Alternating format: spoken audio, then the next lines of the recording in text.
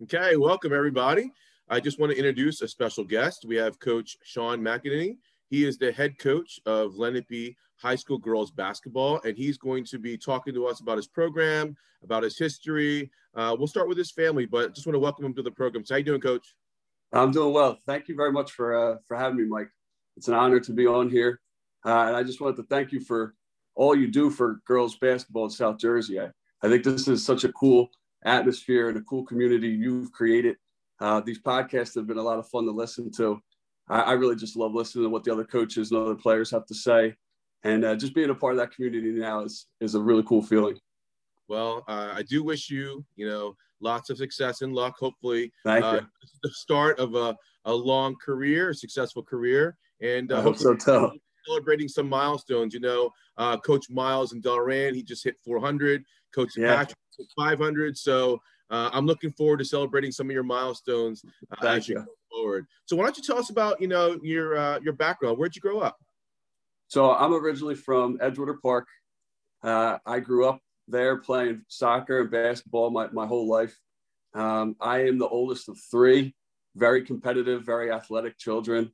I was probably the worst athlete in the family, to be honest with you. I have a younger sister who played field hockey and lacrosse, and a younger brother who played soccer. And everything we did growing up was some kind of game, some kind of competition. And I think that always just kind of pushed us towards sports more and more.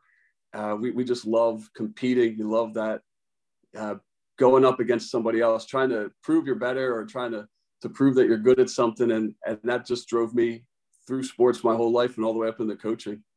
So what sports did you play growing up? What did you enjoy playing? My two main sports were soccer and basketball. I had it split throughout the year where soccer was fall and spring, and basketball took up all winter and all summer. And that was just my life. I was always doing some sport throughout the year, and I rotated between those two. I always liked that mix, to be honest with you, because soccer was a little more fluid. It was a little slower pace. It was kind of like an endurance sport. And basketball, on the other hand, was quick. It was, fast-paced, up and down the court. It was more like a sprint. So I always loved the way they contrasted against each other, which made it fun. It always kept me interested because I would go from soccer to basketball season and vice versa. Yeah, I mean, from talking to different coaches and players and friends, it seems like the players that play soccer and basketball, it seems like it's a really good, sports that you can cross-train and do multiple sports, but one helps the other. I always knew, like, when my kids were growing up, when they were in soccer season almost made them better for basketball. And then when they were basketball, it would get them better for soccer. And it was just enough of a break, just enough of a different sport, a different type of objective, still team otherwise, but, it just got them going and kept them motivated. What I always liked when I got to high school, I was playing both at Holy Cross. We would get done soccer with just enough time to have a little break before basketball started. And it was always the day after Thanksgiving then. But I still was in shape from soccer. So I had enough time to kind of rest and recover, but I was always ready to roll for basketball. And I think, honestly, playing soccer in the fall helped me out with my conditioning and playing basketball in high school. Yeah, definitely. So what made you attend Holy Cross?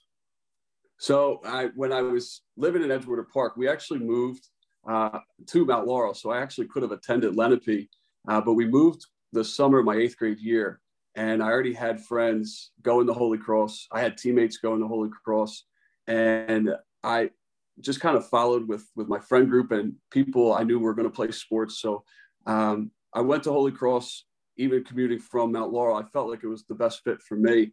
And I enjoyed all my experiences at Holy Cross. It was a smaller school, obviously much smaller school than Lenape, but I enjoyed being able to get involved in everything. I did sports, I did extracurriculars like student council, things like that.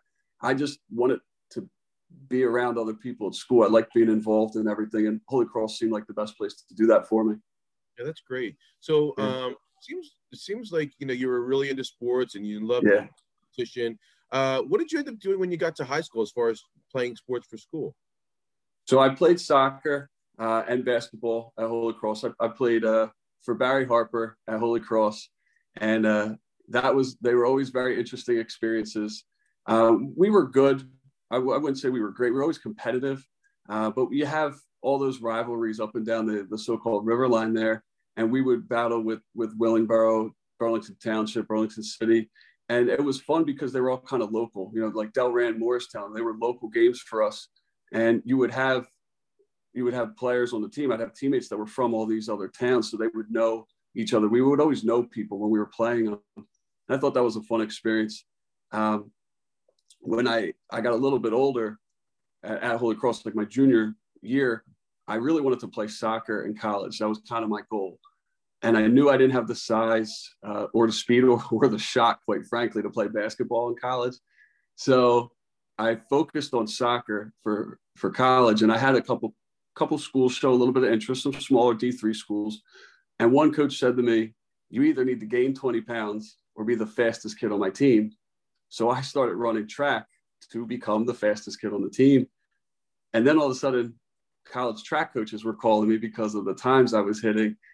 And that was kind of the path I followed through Holy Cross. I ended up going to St. Joe's to run track and cross country, even though that was never part of the plan. That just seemed to be the sport that carried me through. And just like I said in the beginning, I love all sports just because I love to compete. And so track became another form of competition for me. And that's kind of what got me into a good university and a great program. And so sports drove me all through high school and got me into college and, you know, gave me a good education through the way. Well, that's great. So what events did you do in track?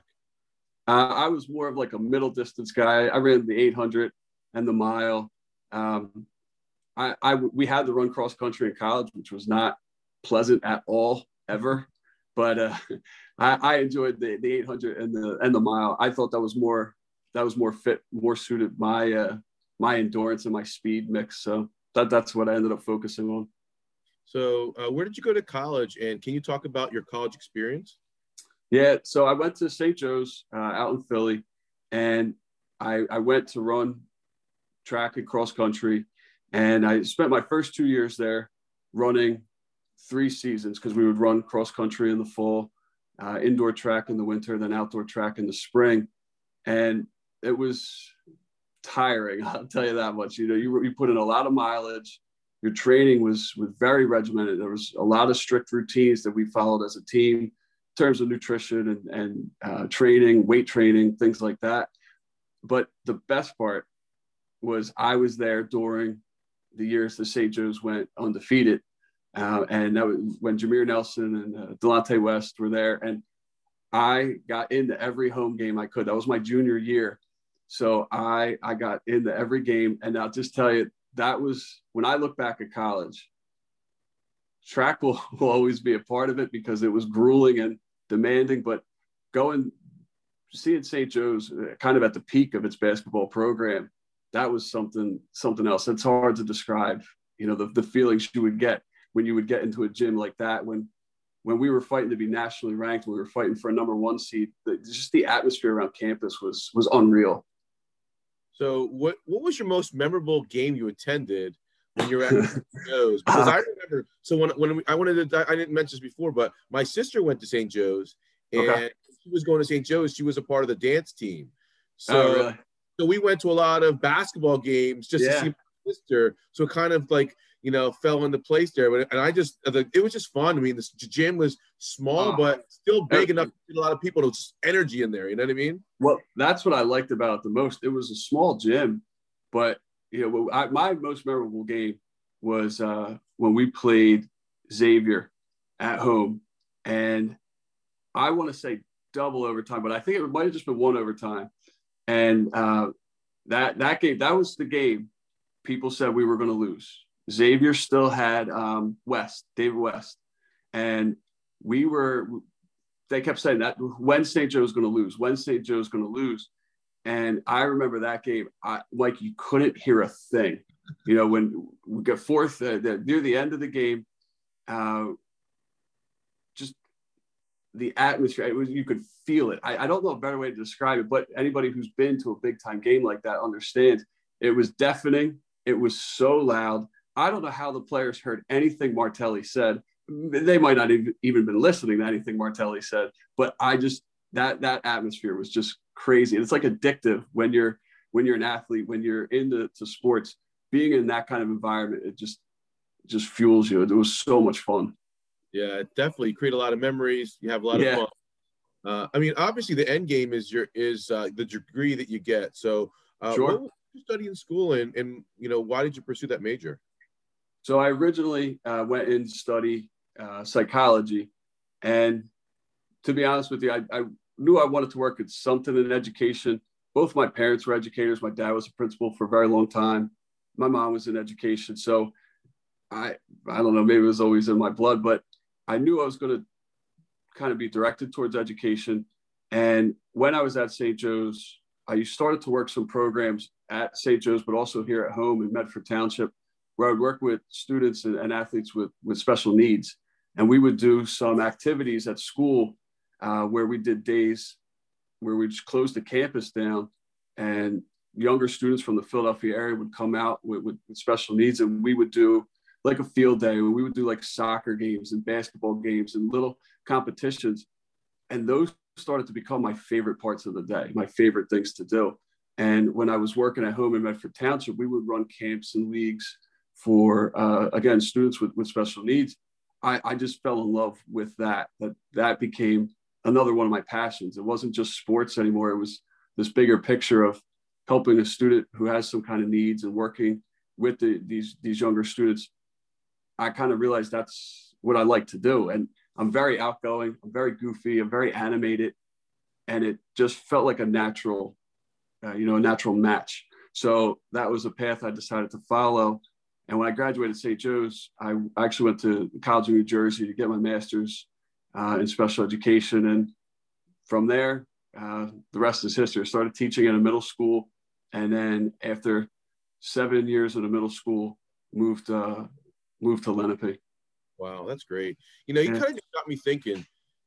I love your passion. And it's funny because I studied psychology in college. And right. One of the reasons why I studied psychology is I was actually originally I was a chemistry major. And I don't know why I picked chemistry. I didn't really like science. I'm not smart enough for chemistry. I think it sounded cool. Yeah. I had these friends, and one of the friends is like, and there were a couple of the girls are like, hey, you got to come down and play volleyball. So I go to the gym and we to go play volleyball. And when I got there, it was Special Olympics. Oh, nice. So they're like, hey, we're going to play volleyball. And I said, okay, cool. So I volunteered for Special Olympics for a couple of years, and then I ended up transferring home. But I've always had a passion. I mean, I think it would be a really good idea maybe in the summertime, if we can figure out, maybe get some of the girls in the Lenape Regional School District and put together like a clinic. Yeah. In the area, like if you'd want to do it, I would love to do it with you. I'm in. Like I'll always be on board for something like that. Yeah. And I have a couple girls this year already. Some of my seniors, my senior captains, Deanna West and Olivia Johnstone, we've already talked about doing some things with younger students in the community and helping out with students with special needs and trying to get them involved.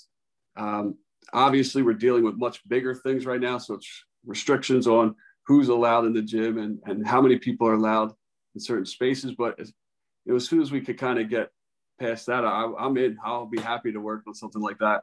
Yeah, definitely. I think Freedom Park would be perfect if we do it outside. Yeah, that's where we used to work the programs with Medford Township. We would have everything at Freedom Park. Oh, that's awesome. Well, I think that's going to be our 2-year plan. So within the next 2 years, I love it. At least like once or twice, and then we'll see what happens. But I think it would be awesome. I would love to do that. Oh man. Yeah, I'm in. Excited. Well, let's go into some coaching. So you talked about how you became a teacher and ultimately got into special ed. And then you end up, working in middle school, but then going to high school. So how did you get involved with coaching? So when I was in the middle school, I worked at it's called Olson Middle School, and it's literally right behind Seneca High School. So it's one of the feeders for Seneca, and it's a small little school. While I was at Olson, there was an opening for boys basketball position, and at the same time there was an opening for the girls basketball position, and I put in to be the boys head coach.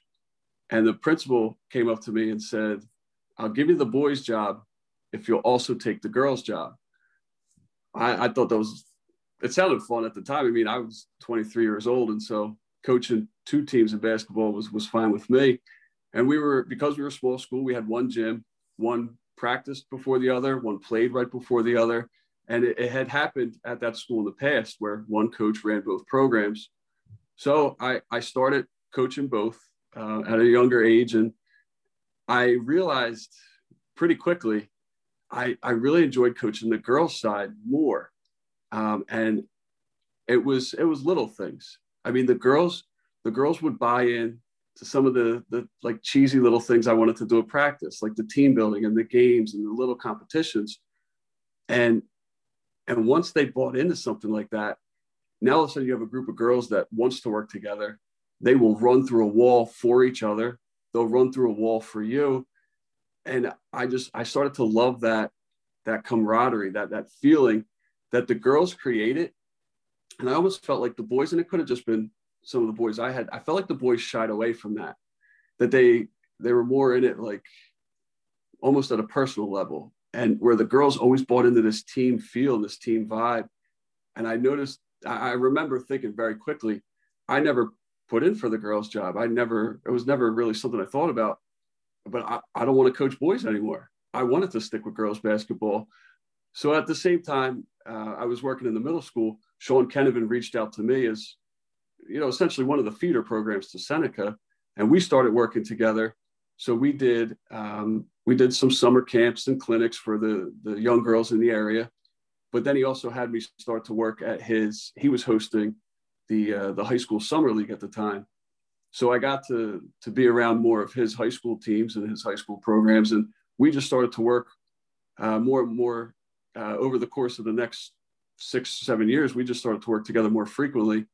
And I was lucky to develop that kind of friendship with Sean, because when I got hired at Lenape, he introduced me to Rob Hummel and basically said to Rob, like, you got to bring this guy on just because he's been around girls basketball and he'll do everything for you. And it was the greatest thing for me, because the rest is history. I've worked with Rob for 7 years, and now I'm sitting here in this position, ultimately because Sean Kennevan let me work with him in his programs. Yeah. I mean, I think that's what we're learning on these podcasts, is the connections that you make. Yeah, definitely. You start like, maybe a few years down the road, and then later it, blossoms into something else and gives you more opportunity. So I'm hoping that more girls that are in South Jersey, and our coaches as well, that the opportunities are going to open up for them as they come back after graduating college, pursuing their degrees, getting into their fields. For the ones that want to get into coaching, that they'll have an opportunity, just like you've been given, to work with the different teams. Well, that's what I think is so interesting and so cool about what you're doing is you create this community.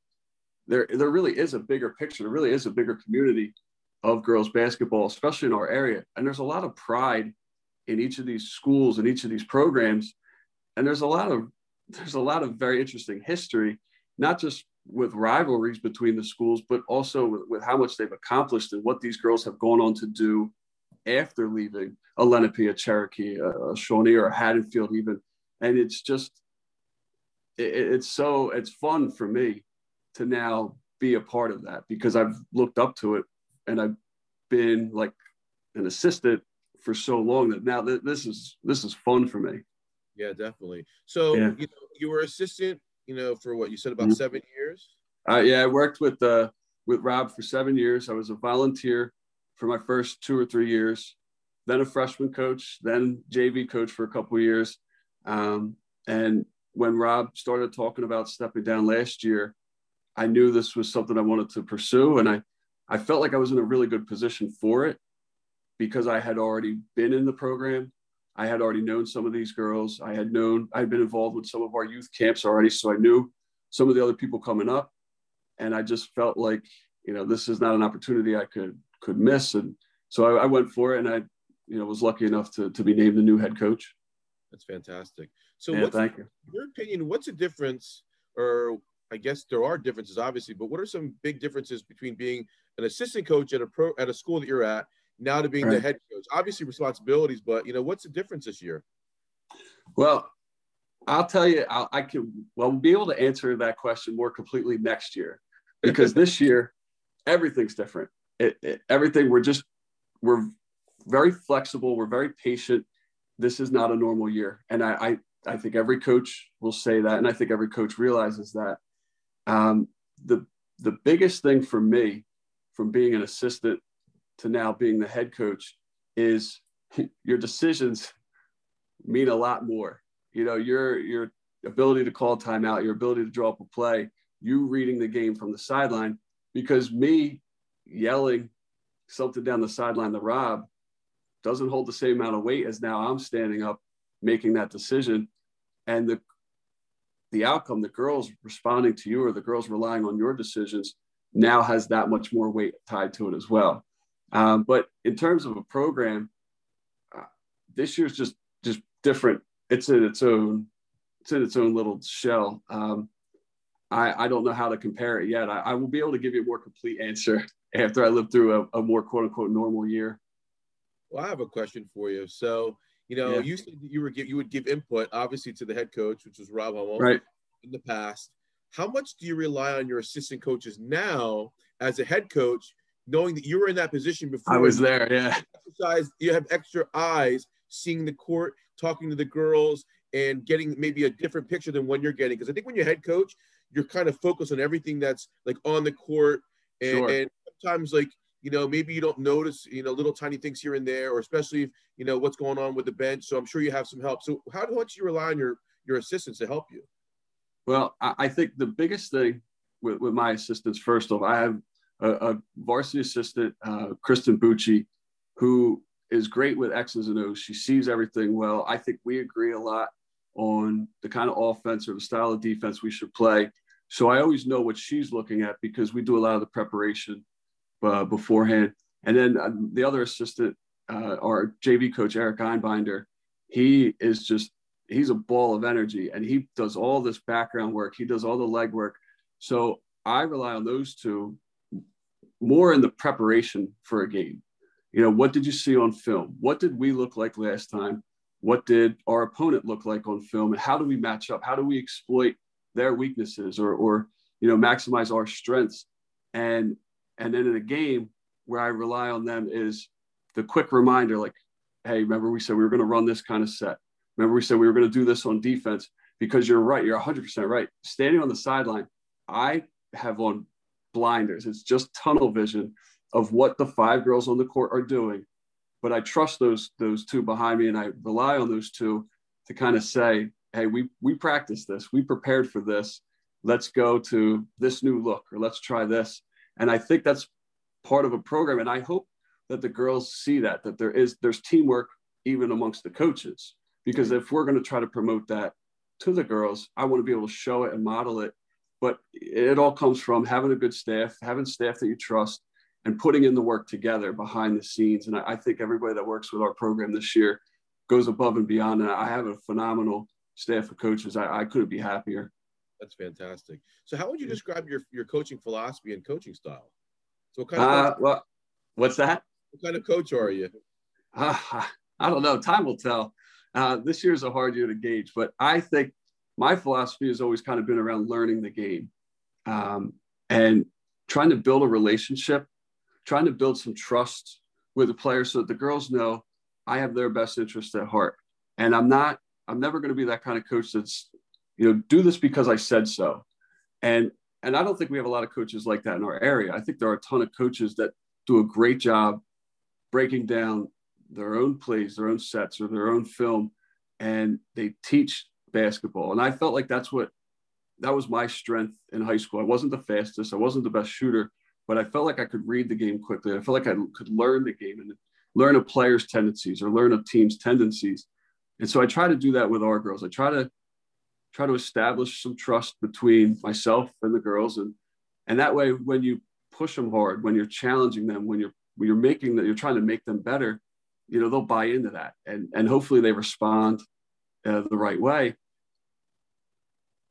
Again, time will tell. I think the philosophy this year is all well and good, but there's so much more we're dealing with. And so I try to make sure that there are 5 to 10, 15 minutes of every practice where we're just kind of having fun, even if it's a goofy kind of fun, because honestly, Mike, like each practice could be our last. Each game could be our last. We've already been quarantined for 10 days, and it came right after the day we lost to Cherokee. So that was a tough 10 days to sit home. And it made me kind of think that it's not just like, what's your coaching philosophy? It was, what's the best thing to do for these girls this year? And how do I make sure they're still having fun while at basketball? So, yeah, we try to learn the X's and the O's. And yes, we put in work every day on footwork and spacing and screening and making sure we're all on the same page. But there's also a focus on the fact that, you know, I want them to have fun as teenagers, have fun as teammates. And these are memories they're going to have forever. And I want to make sure that we try to maximize our time together. So, and I guess that was a very long-winded answer of saying, I try to have fun with the girls. I try to be a coach that can relate to the girls, a coach that they feel like they can trust and talk to. But at the same time, basketball should always be fun. There always has to be a component of fun built into each practice for these girls. Yeah, that's great. So why don't we move into like the team and like the history? Okay. So can you tell us a little bit about, you know, the program at Lenape? Because I know there's listeners out there that maybe are from, you know, the extreme South Jersey. I'm talking like right. Salem County, Cumberland County. Yeah, we do have we're friends with from, you know, along the shore area, and maybe they don't know what Lenape is all about. So can you share a little bit of the history? So I know in my 7 years with the program, we've always had this mentality where it was kind of like championship or bust, for lack of a better phrase. And Rob did an excellent job of laying those expectations out and kind of establishing this work ethic. If you want to get to this level, if you want to be in the championship game, if you want to beat Cherokees and Shawnees and all these bigger schools in our conference and in our group, I mean, it's difficult. It's nearly impossible to do it year after year. But there's always this framework of, you have to be willing to work on the defensive side of things. You have to be willing to communicate and work together, because that's the only way you're going to survive through our schedule, in our conference and in our group. Now, in my 7 years, I think it was my second year, was when we went and won the state championship with Group 4. And we had an extremely talented team. We had Maddie Sims at the forward spot for us. We had a sophomore, Kendall Keys, who could shoot lights out. And then we had Shannon Mulroy as our backup point guard that year, because Amanda McGrogan was our starting point guard. And Shannon went on to be one of the best players in South Jersey and her amazing career. And so the history there was always built on this expectation that we could play at a very high level, but you have to put the work in first, and you have to do all the little things correctly, but you have to do all the little things together, because that's what makes the team better. And that's what ultimately helped us achieve our goal when we beat Patterson Eastside. And then we got back there 2 years ago in Shannon Mulroy's senior year. Unfortunately, we ran into Diamond Miller and Franklin, and that was like I've never seen anything like that. So I don't even think I could have made Franklin's team that year. So they were a very talented program. But again, that expectation and that history has carried through. And I now have girls who had older siblings on those teams. I have girls that have seen these championship games. And I think that's what's so cool about Lenape, is there is this expectation, but there's also these experiences at a high level and in these high intensity games and in these really important games. And that's what's fun about coaching in our area, is with some of these schools. I mean, I wish we could have had fans at our Cherokee game this year, because there was an atmosphere to it in the second half. And that's what's fun in this area. That's what's fun about our schools: Shawnee, Lenape, Cherokee, Eastern. They all have these great programs. And it's because all the coaches lay out these expectations and lay out the framework for success. But it's also because all these girls buy in and are willing to put in the time to do it and be successful.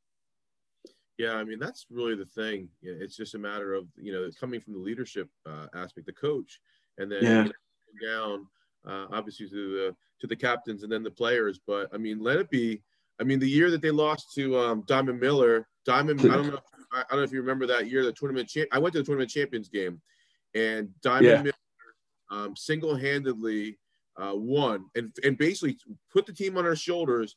Sure. And they beat, Saddle River Day. And when they played Saddle River Day had 4 D1 commits on the team that were starters. The fifth one was not a D1 commit. She was only a freshman. It's Sanaya Caldwell now. And I'll never forget, that game was back and forth. And it was like 2 seconds left in the half. Diamond Miller, I think, stepped across half court, hit a 3-pointer. And after that, I'm like, I think they're going to win. We were like so amazed. And they did. They won. They won that game, and they weren't supposed to win, but they won. It was amazing. I don't know how anybody was supposed to stop her that year. When I saw the beginning of the game, I actually think we scored first. And I joked with Rob, I go, all right, we got them right where we want them. We were up 2-0. I think it was 2 foul shots. And she came down, and she's right in front of the bench. She's arm's length away from me. And she drains a 3-pointer, and it hit nothing but the bottom of the net. And our girl, Nevaeh Sutton, was covering her, and she was one of our best athletes. And she looks over at me, and I said, oh, make her do it again. I don't know. And Diamond came down again. She's about an arm's reach away from me. Drains another 3, nothing but net. And I was like, all right, we had a good run. But it was something else watching a girl play at that level. But that's what's cool about our area. We played against some phenomenal competition down here, and we played against St. John Vianney with Kelly Campbell, and she went on to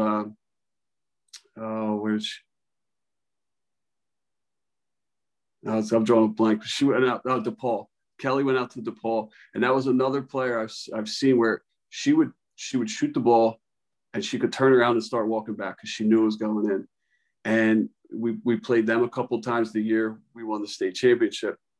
And there's always the Terrians. You could talk about even more local than just the short teams. But how amazing is it that these girls have accomplished so much in our area? And that's what's fun, and that's what these programs are built around, these expectations of success and, always making sure that the team buys in and is ready for a championship run each year. Yeah, definitely. So let's talk about last year a little bit. Okay.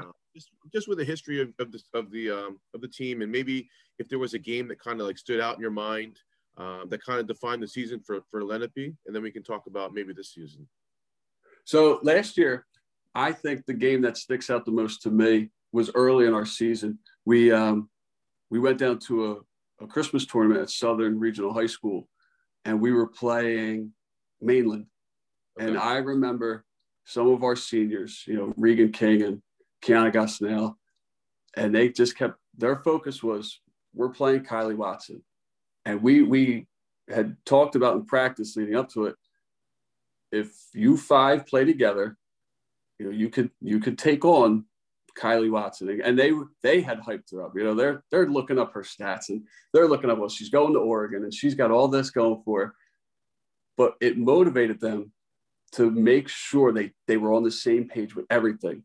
And that was one of those games where everything kind of clicked for us. And we opened up the game with a couple of threes, and we made sure we were pressuring her on defense to the point we kind of took them out of their rhythm. And then as we start to feel more comfortable and confident in our offense, and we start to frustrate them in their offense, you could see the girls start to play at this level. Their own confidence was growing. And that was so much fun to watch. That wasn't X's and O's. It was the girls stepping up and the girls doing all the little things and like those hustle plays and those gritty little plays, diving on the floor, getting loose balls. Like, they took a lot of pride in that game. And that was just so much fun to watch. And in reality, when you look at it, that was probably the game where I had the least say or the least amount of impact, but it was so much fun to watch because of the girls and the way they felt about it. Yeah. So if there's any listeners that are wondering, Cherokee played Mainland a couple weeks later. On the first offensive play that Cherokee had the ball, Kylie Watson had 3 blocked shots. 3 blocked shots. She blocked one, we got the ball back. She blocked another one, we got the ball back. She blocked the third one, we got the ball back. And I'm going, oh my gosh, this is going to be crazy the whole game. She was a dominant player. Like, dominant. She was a phenomenal player. Phenomenal. And then the funny thing about that game, she actually broke the girls' high school record at Mainland for points. The game Oh, yeah. against I remember Cherokee. seeing So it's that. cool because you're a part of these historical moments in South Jersey now. Like Yeah. as a fan, because now my daughter's playing, I'm like, wow. So I'm really getting a chance to learn more, but I'm really just getting an appreciation, for the basketball and the players and just the quality that we have. The quality is just Yeah, amazing. of course. So, talking about last year, we talked about the Mainland. Go to the end of the season, and then obviously, things get shut down. And then I guess there's a transition in, I guess, coaching at Lenape. Yeah. So how did that transition happen, or when did it happen, and how did you know that you were going to become coach? So we played the first weekend in March was when we lost to Shawnee. Okay. And that was a phenomenal game. That was a frustrating game for us, but I thought Chrissy McGovern and Shawnee, they had a phenomenal game plan. They made adjustments that just we weren't able to deal with. And I thought at the end it was frustrating, and all of a sudden everything was getting shut down. It wasn't just us. I mean, Cherokee and Shawnee played. Right. And I remember we debated like going to the game or not going to the game. And I just filed on Twitter because it was probably too sore to go watch. But then you see Cherokee keep advancing, and we kept hearing about what was coming and what might be happening. And the school gets shut down March 13th or March 12th. It was one of our last. Friday, I'll never forget it. March 13th. Yeah. So our last day, we were home, and then Rob and I ended up talking, and he was ready to make it official. And so I knew he was going to resign. I knew he was going to step down. And then everything, like one of my introductions to Zoom or Google Meets or whatever you want to call it was my interview. And everything was done online from that point forward. Though I guess the weirdest part of all of this was I interview online. I have a quick follow-up, and then they tell me, but you're not going to be board approved until they know more about the extracurriculars in the off season. So I couldn't really tell anybody for the longest time. And that was the hardest part, is I had just landed like a dream job for me. I was going to be a varsity basketball coach at a Group 4 school in the Olympic Conference.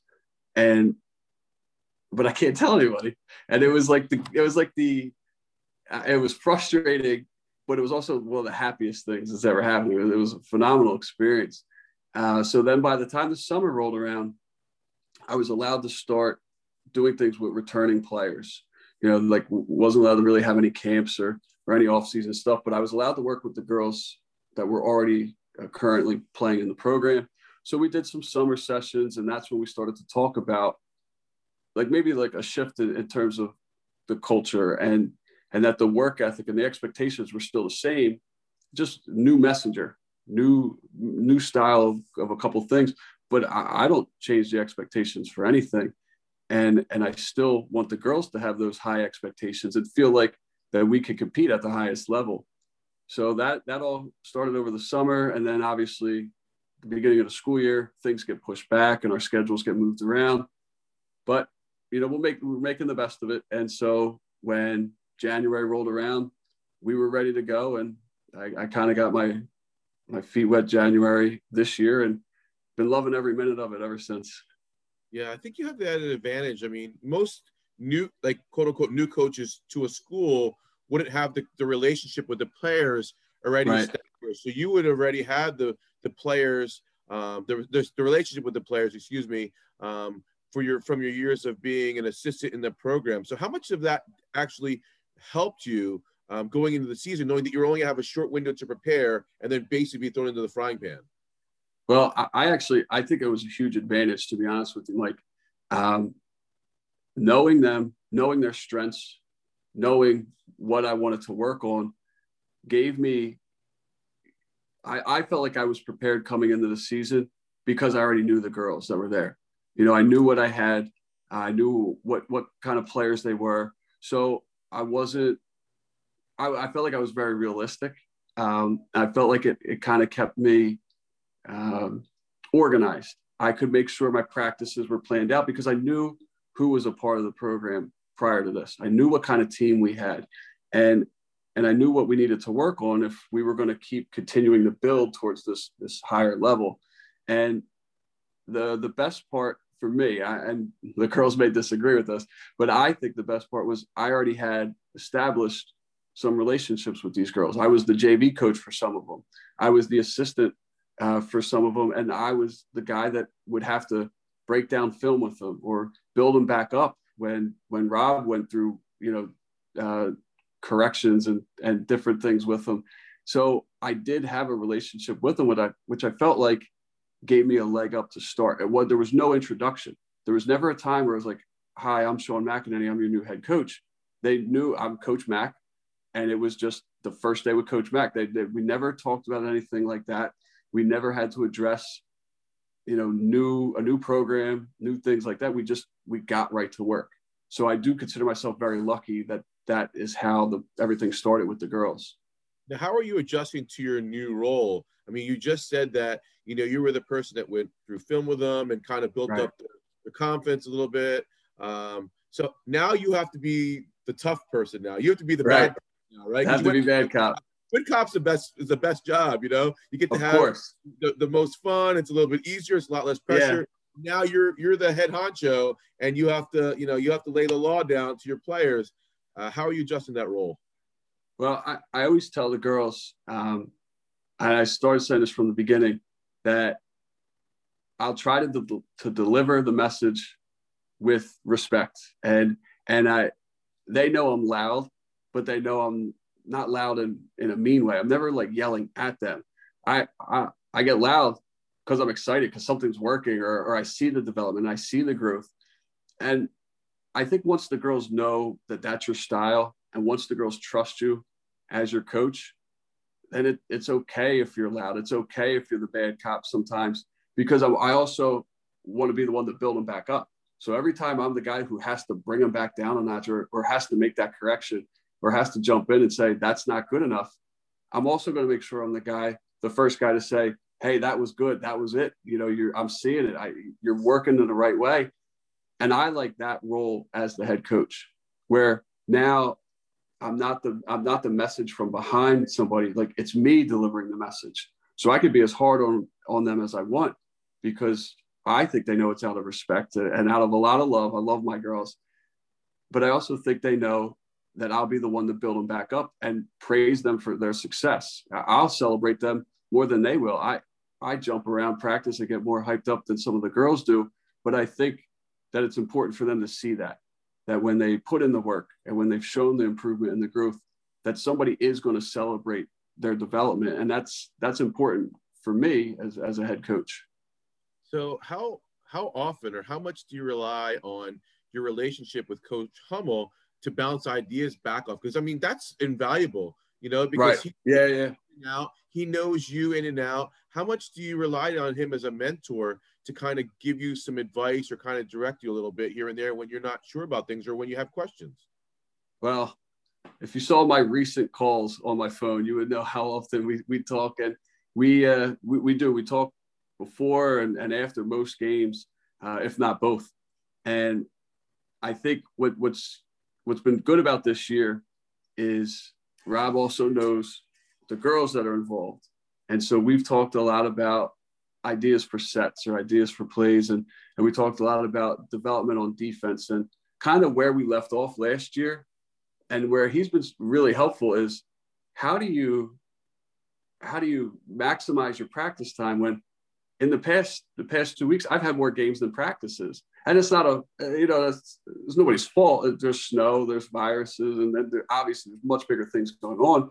But Rob's been helpful where, all right, you only have 2 days to prepare for Eustis, then Haddonfield, and Saddle River Day. And when you have 2 days of practice, how do you maximize your time with the girls?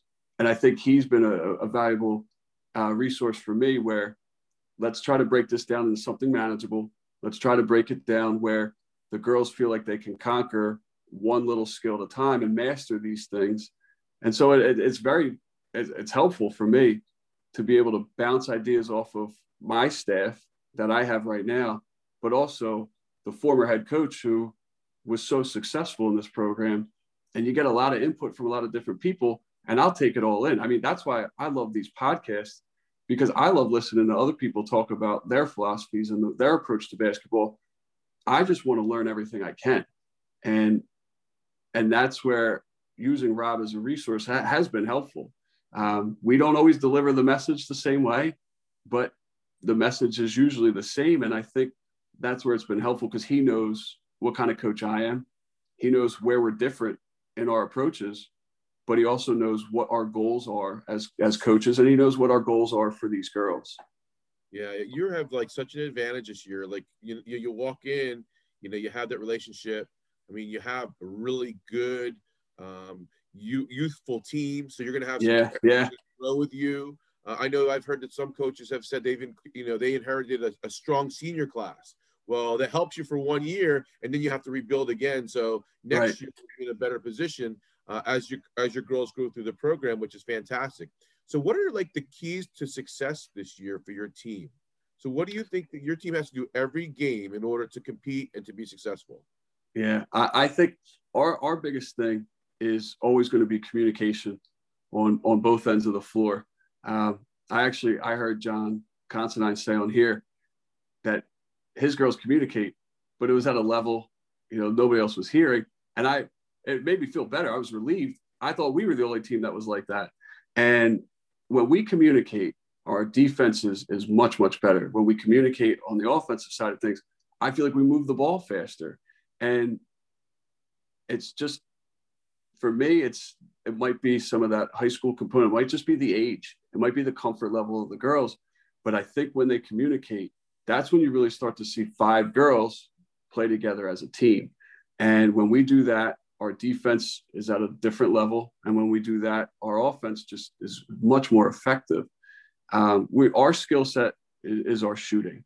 And I think I've been gifted with a lot of shooters.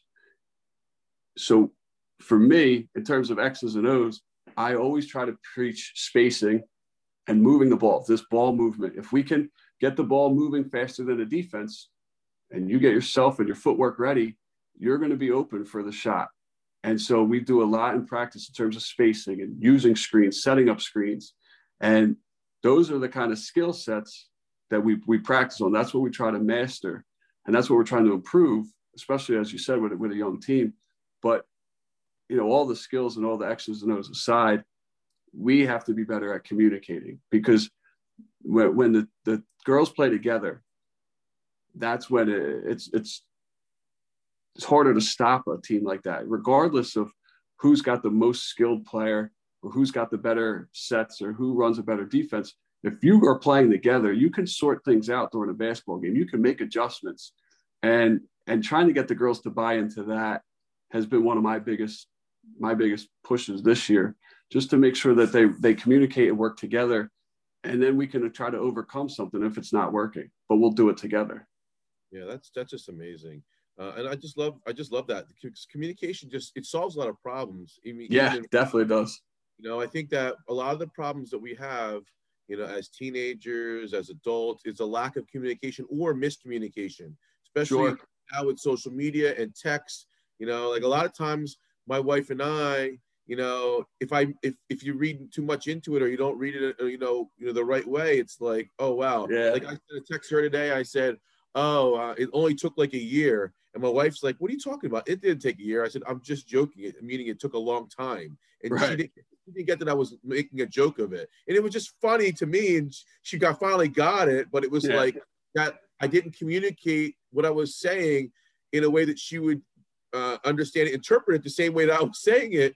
So I could have pushed it and made a problem, but luckily it was just a joke and it wasn't a problem. But again, communication is really key. It's huge, and it's a hard skill to coach. It's a hard skill to teach, but that's why we try to work on it. That's why we try to emphasize it, just to make the girls more comfortable with it.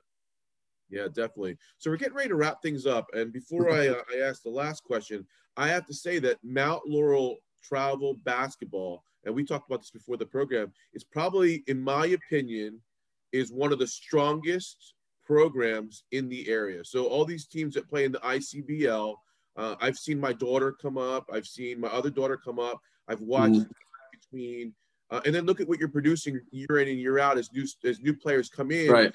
Seniors graduate. I mean, you constantly have an influx of players, and that's really important. But the question that I want to ask is, how do we grow the game as far as talent and as far as exposure? Like, what can we do together to come as a community on our ends?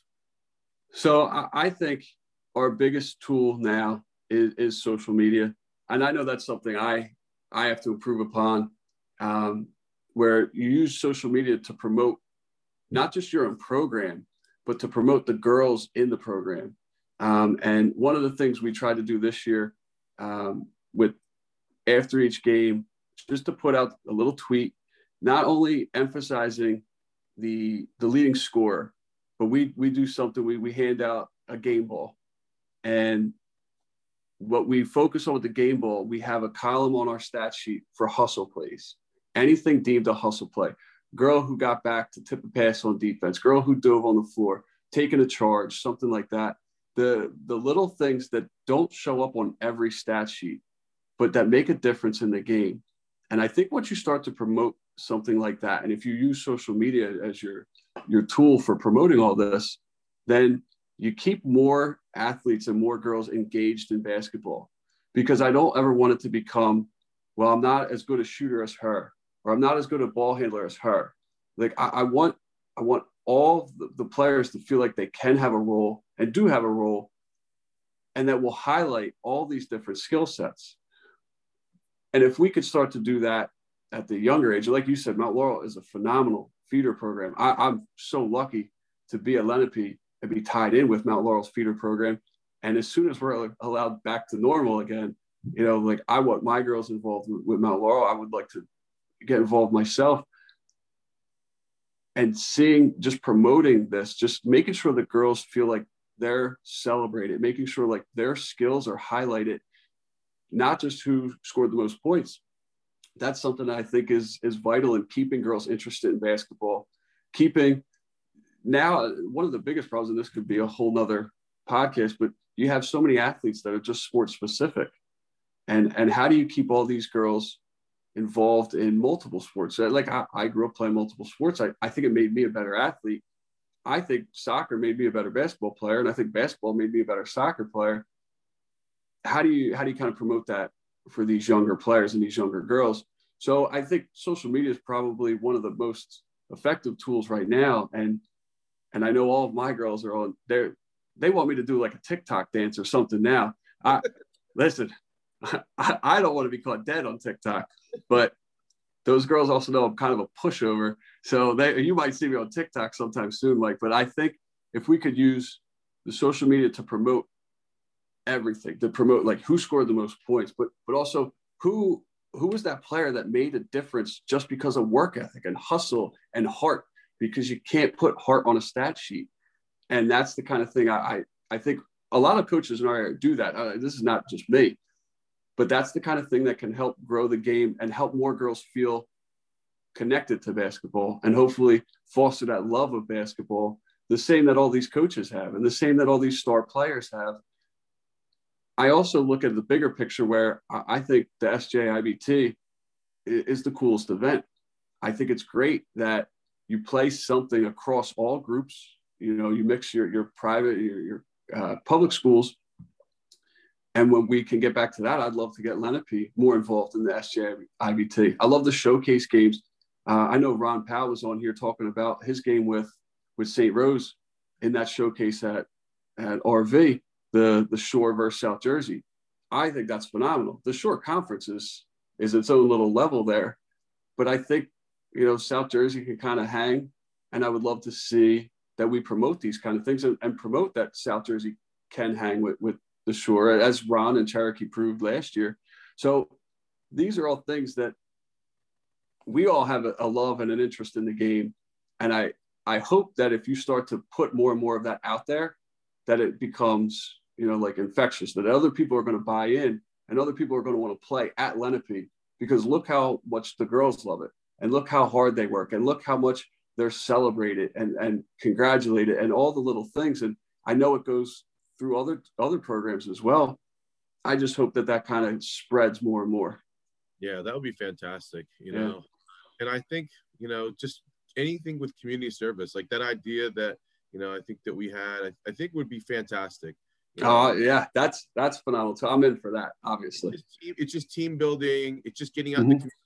But the other thing, too, is you're building up relationships and also possibly fans, you know. Sure, like with the youth, I mean, you could be inspiring somebody to want to play the game, but you're also building that connection. And once there's a connection to a player, to a team, then you're going to have more people that want to support the program. So this is just fantastic. This has been a really awesome podcast. And I love the fact that you're just hungry to learn, that you've been, you know, listening to coaches. I mean, one of the hardest things I think is, as a new coach, is trying to form those relationships, you know, because you haven't been a head coach as long as everybody else. So they already know each other. They're already friends. They interact with each other. So for you to try to break in and make those connections where you can work with another team, or you can, you know, strategize, or even just bounce ideas off, or, you know, if you have something that's going on and maybe you wanted to try and see how they handled it to get an idea, you can have those relationships. So this is perfect. I mean, and as you go, it's just going to grow. And I think, these, you know, tradition of winning is going to be there. I mean, you're going to continue it. I mean, the culture is intact, and it's actually still strong. It's not like you're rebuilding from scratch, because you're doing a lot of the same things that the kids already know. So I mean, you're already like light years ahead of the game for any other first year coach that has to tackle. Thank you. You know what I mean? So I guess, you know, you're in the right place at the right time. I think so. And it works out great. And I'm just so happy for you. I'm really excited. And I'll tell you, the love that the players have for you is just amazing. You know, like I was actually messaging Kevin King, and they're like, "Oh yeah, Coach Mack, we love Coach Mack." You know, so you got the support. I guess I have to keep her playing then, huh? What's that? I said, I guess I have to keep playing her then, huh? Oh yeah, you got some awesome families over there. Oh, they're all I love these kids and these families. They're great. Yeah, they're so great. I mean, last year. Cherokee played Lenape at the very end of the season, and I talked to this older woman. I hope I don't offend her by saying older, but she's not my age; she's my parents' age, so I'll say older. Okay. And we got to be talking, and then 10 minutes later, I found out it was Kevin King's mom. It was Caitlin King's grandma. Oh no, yeah, Caitlin's grandma. Yeah. And, you know, I said, oh, you know, I don't know why we started talking, but she was next to me, and we started chit chatting, and she was the nicest woman. You know, she's one of our biggest fans. Oh, I bet. So I hope you don't take that the wrong way. I won't tell her. An older woman. It's just that, you know, I just wanted to be respectful, and I wanted to let everybody know that she was just a fantastic lady. I saw her in the stand. We were interacting after the game, and she was a wonderful person to talk to. So. Yeah. All right, Coach. We're going to end things today, and I just want to say thank you and good luck to you. All right. Well, thank you very much for having me, Mike. I appreciate it. You're welcome. Take care. Take care.